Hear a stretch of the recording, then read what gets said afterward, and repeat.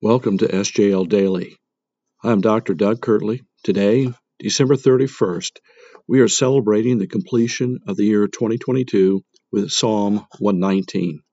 It is a beautiful, monumental psalm, the longest psalm in the Bible, and even longer than some complete books of the Bible. If I were to read it in its entirety, it would take almost 15 minutes. It is structured with 22 stanzas, each with 8 verses. It is also an acrostic poem, meaning that each stanza is associated with the 22 letters of the Hebrew alphabet. Please listen to Father Steve's podcast on December 21st for a comprehensive background on acrostic psalms and poems. Each stanza of Psalm 119 contains 8 verses. Imagine this psalm as a diamond, and each stanza as a facet of the diamond. 22 facets that sparkle and sing of God's glory. Luther professed that he prized this psalm so highly that he would not take the whole world in exchange for one leaf of it. George Wishart was the Bishop of Edinburgh in the 17th century. Wishart was condemned to death for his faith, but when he was on the scaffold, he made use of a custom that allowed the condemned person to choose one psalm to be sung, and he chose Psalm 119. Before 2/3 of the psalm had been sung, his pardon arrived and his life was spared. Praise God. One of the benefits of an acrostic psalm is to facilitate the memorization of the entire psalm. Imagine committing this entire psalm to memory. Some great people have memorized Psalm 119 and found a great blessing in doing so. William Wilberforce, the 19th century politician who led the movement to abolish the slave trade, Henry Martyn, a 19th century pioneer missionary to India, and David Livingstone, the missionary to Africa. First, I will read verses 34 to 37. Give me understanding that I may keep your law and observe it with my whole heart. Lead me in the path of your commandments, for I delight in it. Incline my heart to your testimonies, and not to selfish gain. Turn my eyes from looking at worthless things, and give me life in your ways. There are 8 main words expressing concepts in Psalm 119, each used over 20 times in the psalm. First, Torah, meaning law, to teach and to instruct God's written revelation to us. As expressed in verse 34, give me understanding that I may keep your law and observe it with my whole heart. There are 2 Hebrew words, davar and emra, translated your word. They refer to God's spoken word to us. Verse 105, your word is a lamp for my feet, a light on my path.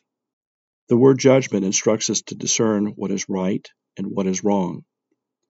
Verse 66, teach me knowledge and good judgment, for I trust your commands. Testimonies signifies loyalty to the words of the covenant. Verse 111, your testimonies are my heritage forever, for they are the joy of my heart. Commandments, verse 35, lead me in the path of your commandments, for I delight in it.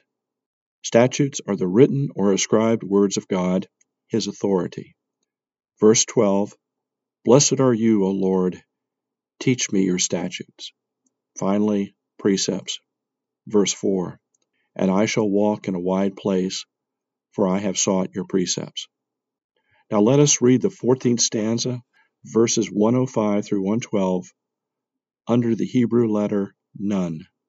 Your word is a lamp for my feet, a light on my path. I have taken an oath and confirmed it, that I will follow your righteous laws. I have suffered much. Preserve my life, Lord, according to your word. Accept, Lord, the willing praise of my mouth, and teach me your laws. Though I constantly take my life in my hands, I will not forget your law. The wicked have set a snare for me, but I have not strayed from your precepts. Your statutes are my heritage forever. They are the joy of my heart. My heart is set on keeping your decrees to the very end. As you read verse 105 of the stanza, you'll recall the song of Amy Grant, Thy Word. She shares the story of being on a retreat in the state of Colorado on a ranch of 8,000 acres. Her friend, Michael W. Smith, was writing a song and had taken some of the words of Psalm 119 for the chorus and the melody. but did not know where to go from there.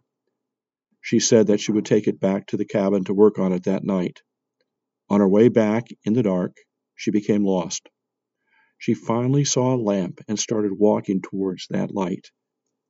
She did not realize that it was a lamp to her cabin, and she walked into that little cabin and sat down with a notebook and pen and wrote the verses of Thy Word. This is a psalm, a song about God's steadfast love. It is the written word of God's glory.